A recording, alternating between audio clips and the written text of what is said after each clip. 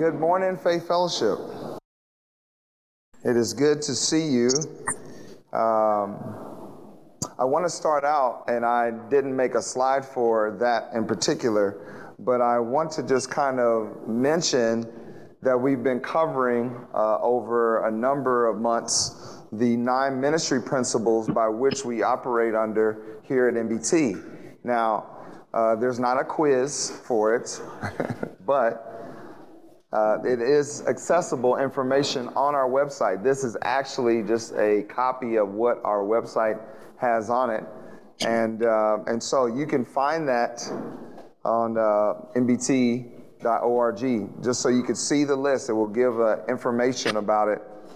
And it'd be good for you to just ponder. The first one is we are a house of prayer.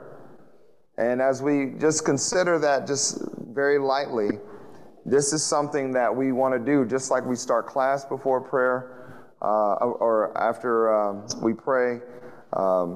Every time the Word of God is going to be taught, we're going to pray and ask the Lord's blessing on that situation. We want to bow ourselves to our God and ask for Him to look on the matters of our heart, give us His ability as we're teaching God's Word.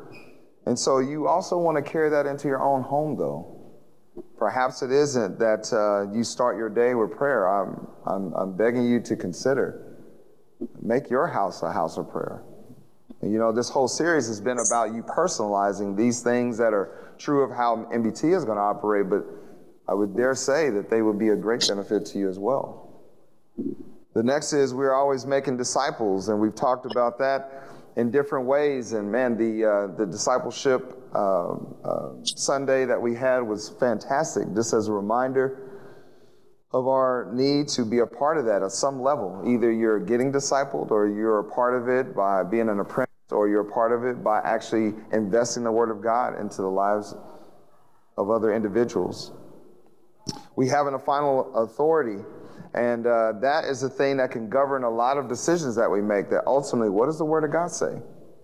You know, you should remember, I think I said at the time that you don't want to question God's Word, but you want to bring all of your questions to it. And so that's how you treat God's Word when it is the final authority. Our members are accountable to the Word of God. And so in that way, remember we talked about what accountability looks like. And the Bible paints this really important narrative about Saul, King Saul. And just remember, we looked at how he started. God was with him. Despite, yes, the warnings that he had given, it was up to Saul to make the choice to be a man of God, to be a man of the book. And essentially, he lost his kingship as a result of not obeying God's word. And so there are consequences when, you know, the Word of God is not our final authority. Our members engage in ministry service. We want to be a church that also gives opportunity. We want to train up. And you see now, as a church, we're growing. It has been that you may see things come up new, like now we're going to train for if you're going to lead a group. Why? Because that's important. That should go a particular way. Man, praise the Lord that our church constantly examines itself in such a way that we want to do ministry better. We want the ministry to not be blamed, right? And so there's opportunity for you to engage. There's opportunity for you to develop. You want to be a part of that. Our leaders are servant leaders, whether we're talking about disciple makers, Bible study leaders, pastors, fellowship leaders, at any level, that absolutely should be said of that man or woman, depending on, you know, those ministry opportunities, that they serve the body of Christ. You want to have a heart that is like that. Christ did that. He showed that himself. We protect unity. Everything tries to tear away at unity, whether that's a disagreement of backgrounds, financial status, what class or system you hold in life or reality. I mean, there's all of these things that are just picking away at that. And so you have to decide up front that you want to be in right fellowship with your brothers. And the main thing is that you understand you can't have right fellowship with family if you don't have it with God first. And so we covered that. But then today, this is essentially the umbrella that would kind of be over all of these. And my purpose today really is I just want us to examine what does it mean to operate in light of spiritual reality. Our age group is dealing with a lot of challenges and pressures, responsibilities, because we have children, we have spouses, and then there's that really fun spot where you get old enough that your parents become like children, and now you have to take care of them, and you have children, to take care of. And so there's just always something, let alone a career, let alone where you live. All of these things kind of pick at that. And essentially what can happen is the Lord just starts to fade back in the background of our lives. That's not God's heart for us. And so we need to examine what that means. There are two quotes. I don't know who wrote this. Of our pastoral team, one of them did. But there are two quotes in relationship to we operate in light of spiritual reality. One is, in the busyness of life and ministry, we cannot allow ourselves to forget what is true. In the busyness of life and ministry, we cannot allow ourselves to forget what is true. I think oftentimes we do. We feel like we are in trouble by the circumstance, and so now that circumstance has preeminence, and I'm just going to be at the mercy of it. Man, if I have the Lord on my side, I'm not at the mercy of anything but Him. That's it. We must always be moving forward in ministry in light of what the Word of God reveals as the practical spiritual realities around us. The thing is you got to be moving forward.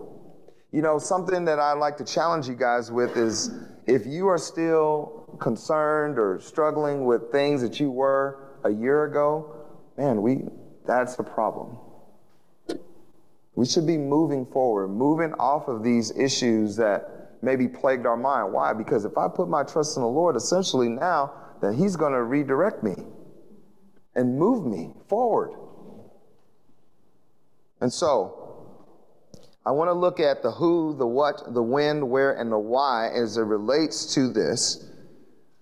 What we will see is the who is obviously spiritual people. That's who we are.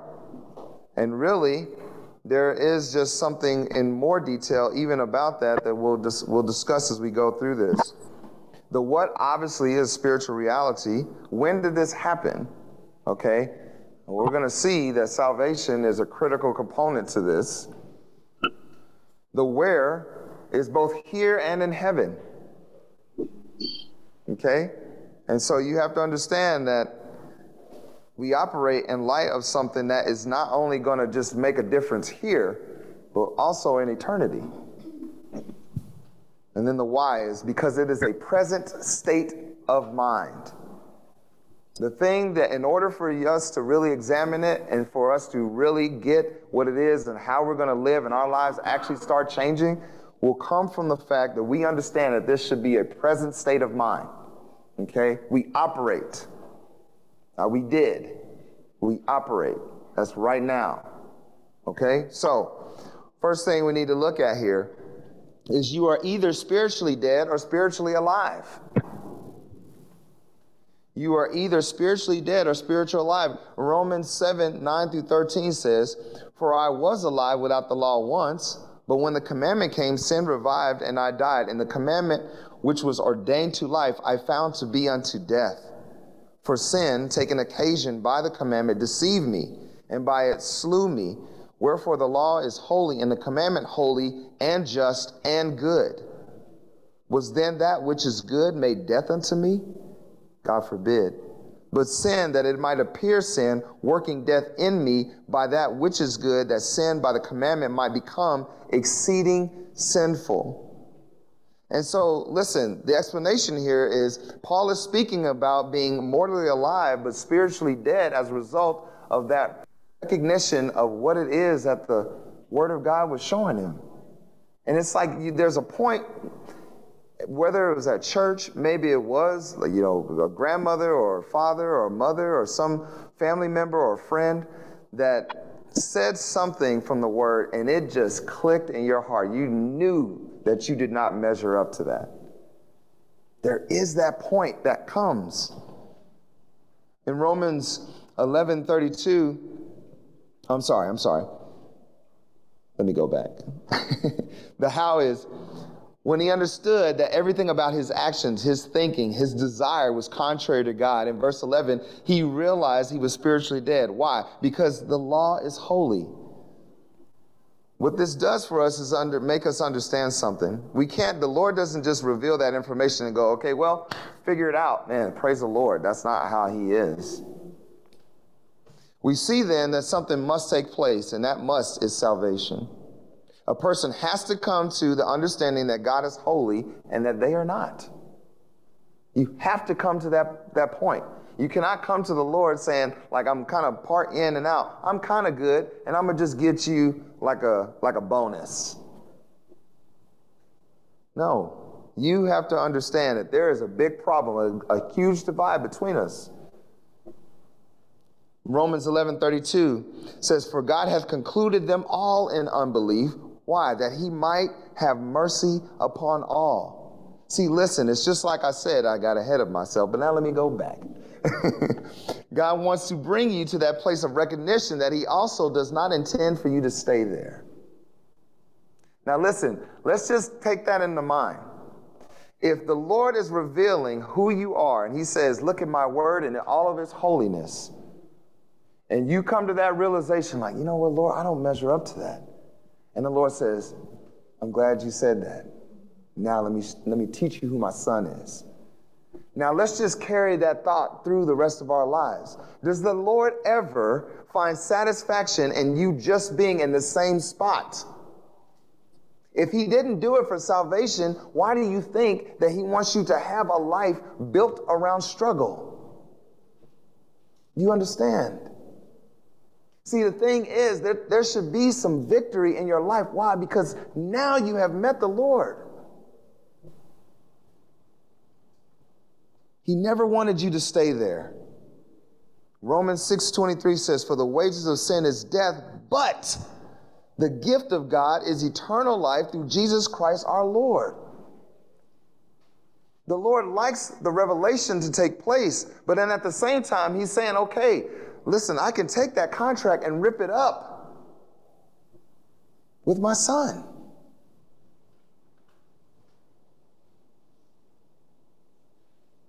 A gift has been given to all mankind, and that gift is Jesus. In 1 Corinthians 15:3-4, it says, for I delivered unto you first of all that which I also received, how that Christ died for our sins according to the scriptures, and that he was buried, and that he rose again the third day according to the scriptures. This is the gospel. In order for us to be saved, we must confess our sin and confess that Jesus is Lord. That has to take place. 1 John 1:9 says, if we confess our sins, what happens? He is faithful and just to forgive us our sins and to cleanse us from all unrighteousness.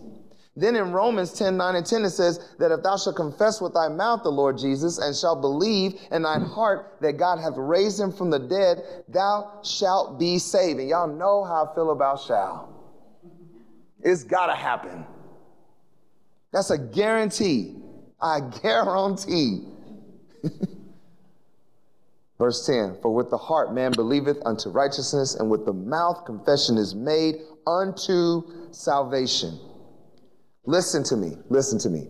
This is the beginning of living in light of spiritual reality. Before, you were just at the mercy of the devil's whims and your flesh and the world's influence, and you had no idea what you were doing. The minute that the word of God showed up in your life and you realize that I'm not that, but I want that. And you ask for forgiveness and you ask for him to be Lord of your life. That's the minute that you woke up to spiritual reality. So why now, Christian, does that change and I have no victory from a point where I literally felt weight off my shoulder at the day of salvation? Now I have the weight and worry of the world on my shoulder. How can this be? The one that saved me is now going to also let me carry around worry and doubt and be swayed by the devil's intentions, my flesh intentions, the world's intentions? No. See, you got to get this. You have to get this. Or else what happens is you just, man, you have salvation, but you don't have the joy of your salvation. See, when you operate in light of spiritual reality, then you have the joy of salvation. And that's what we need to address for today. When you recognize that God is real, now you are a sinner, dead in your sins, needing a Savior to make you alive again by His resurrection, that is waking up to a spiritual reality. Romans 6, 5 through 11 says, "For if we have been planted together in the likeness of His death, we shall be also in the likeness of His resurrection, knowing this, that our old man is crucified with Him, that the body of sin might be destroyed, that henceforth we should not serve sin. For he that is dead is freed from sin. Now, if we be dead with Christ, we believe we shall," you know that shall again, "also live with Him." Gotta happen. "Knowing that Christ being raised from the dead dieth no more, death hath no more dominion over him. For in that he died in a sin once." I love that too, especially in light of the complexity of sacrifice in the Old Testament. Thank you, Lord. One time, done. He died unto sin once, but in that he liveth unto God. Likewise, boy, I wish somebody would likewise with me in here. Likewise, reckon ye also yourselves to be dead indeed unto sin, but alive unto God through Jesus Christ our Lord.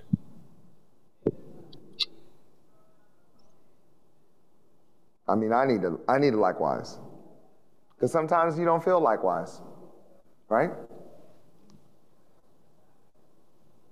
So prior to your salvation, you were spiritually dead. But now through Jesus, you are alive. This is a present state of mind by which we should strive to operate from. Dead to sin, alive unto God, right? So now what? And this is where the work comes in. You guys thought you were going to sit there all pretty. Oh, no, no, no. So, listen, we got work to do. Because here's the deal. You got to understand that there are benefits that came as a result of your salvation. And so, what we have here is some benefits. This is not an exhaustive list. This is just a list to start. Why? Because you need, kind of like when a dog's focus is on something else other than walking patient with you, you got to grab that chain like, hey, look at me. And they look at you and they're ready to walk on the path that they're supposed to be on with you, not focusing on chasing squirrels. And so this is me tugging your collar, okay? This is me tugging your collar. You got to look at the benefits. So I want y'all to get into groups. We got a lot of work right here. And I want you to tell me what we have God's what when you look at these verses, okay? So now you guys make haste here. Let's move around.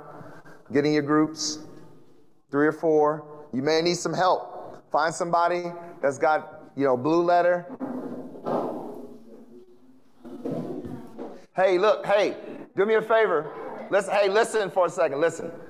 When you get to your group, take a picture. There are 2 slides. Like I said, we got a lot of work here. So take a picture and then we'll go to the next slide.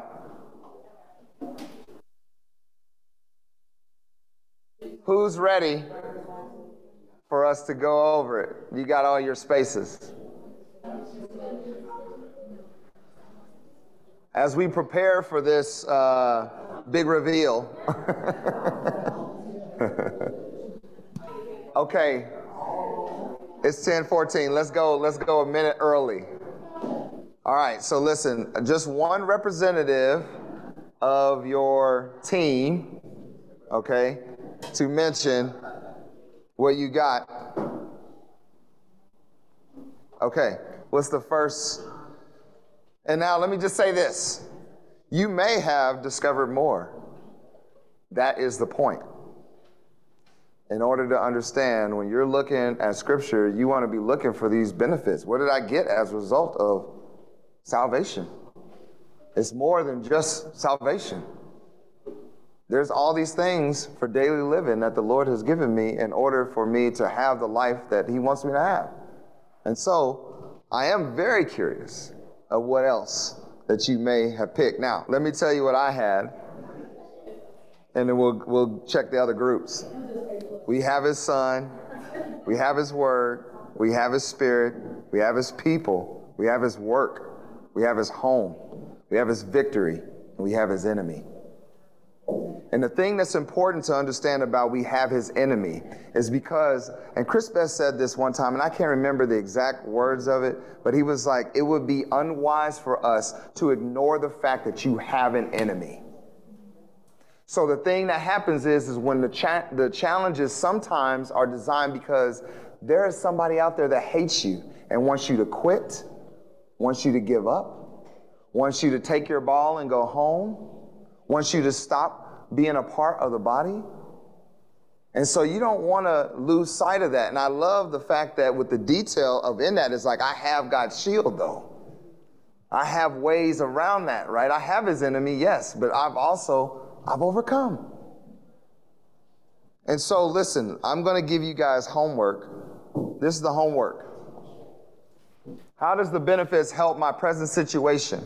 And what I want you to do is post them on our Facebook page.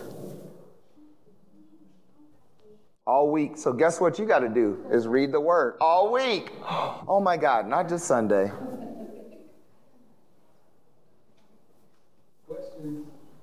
That don't have it? Email. And make sure you put your name by it so that way we know. Yeah. Yes. Oh, all the one words? Yes, let me go back. All the one words. All the one words. We have God's Son. We have God's Word. We have God's Spirit. We have God's people. Okay, we have God's people. That was number 4, right? 5, we have God's work. We have God's home. We have God's reward. You know what I should have done? Some kind of slick thing with the... Yeah, we're not there yet. Getting there. Let's see, what did I say? Reward? The next one, we have God's victory.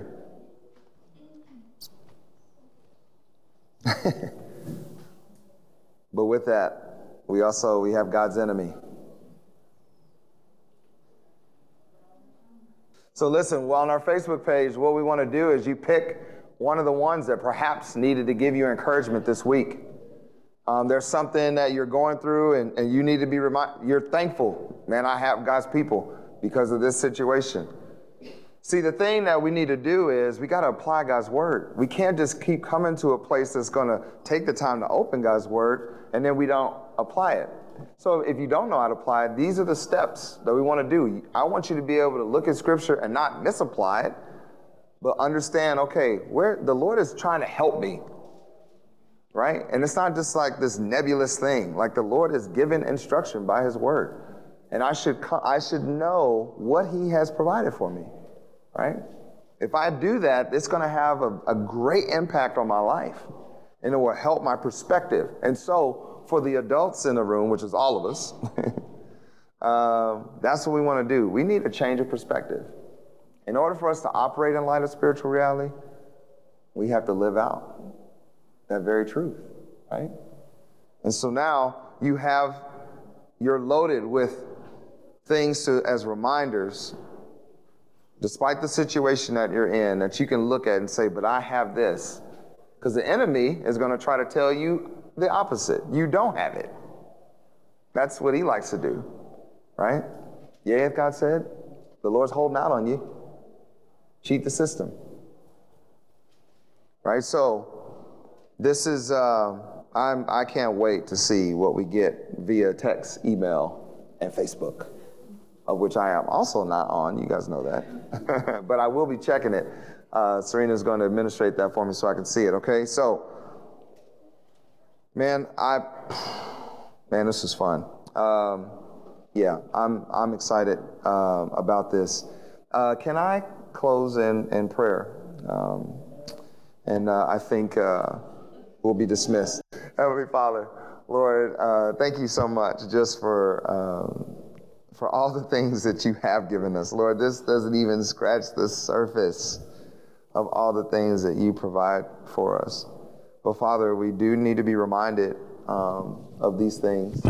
And so, Father, I just pray, would you just be with us this week as we ponder and consider these verses and what it is that you have given us, and then how can we apply that in our situation? Lord, we need your help. We need wisdom.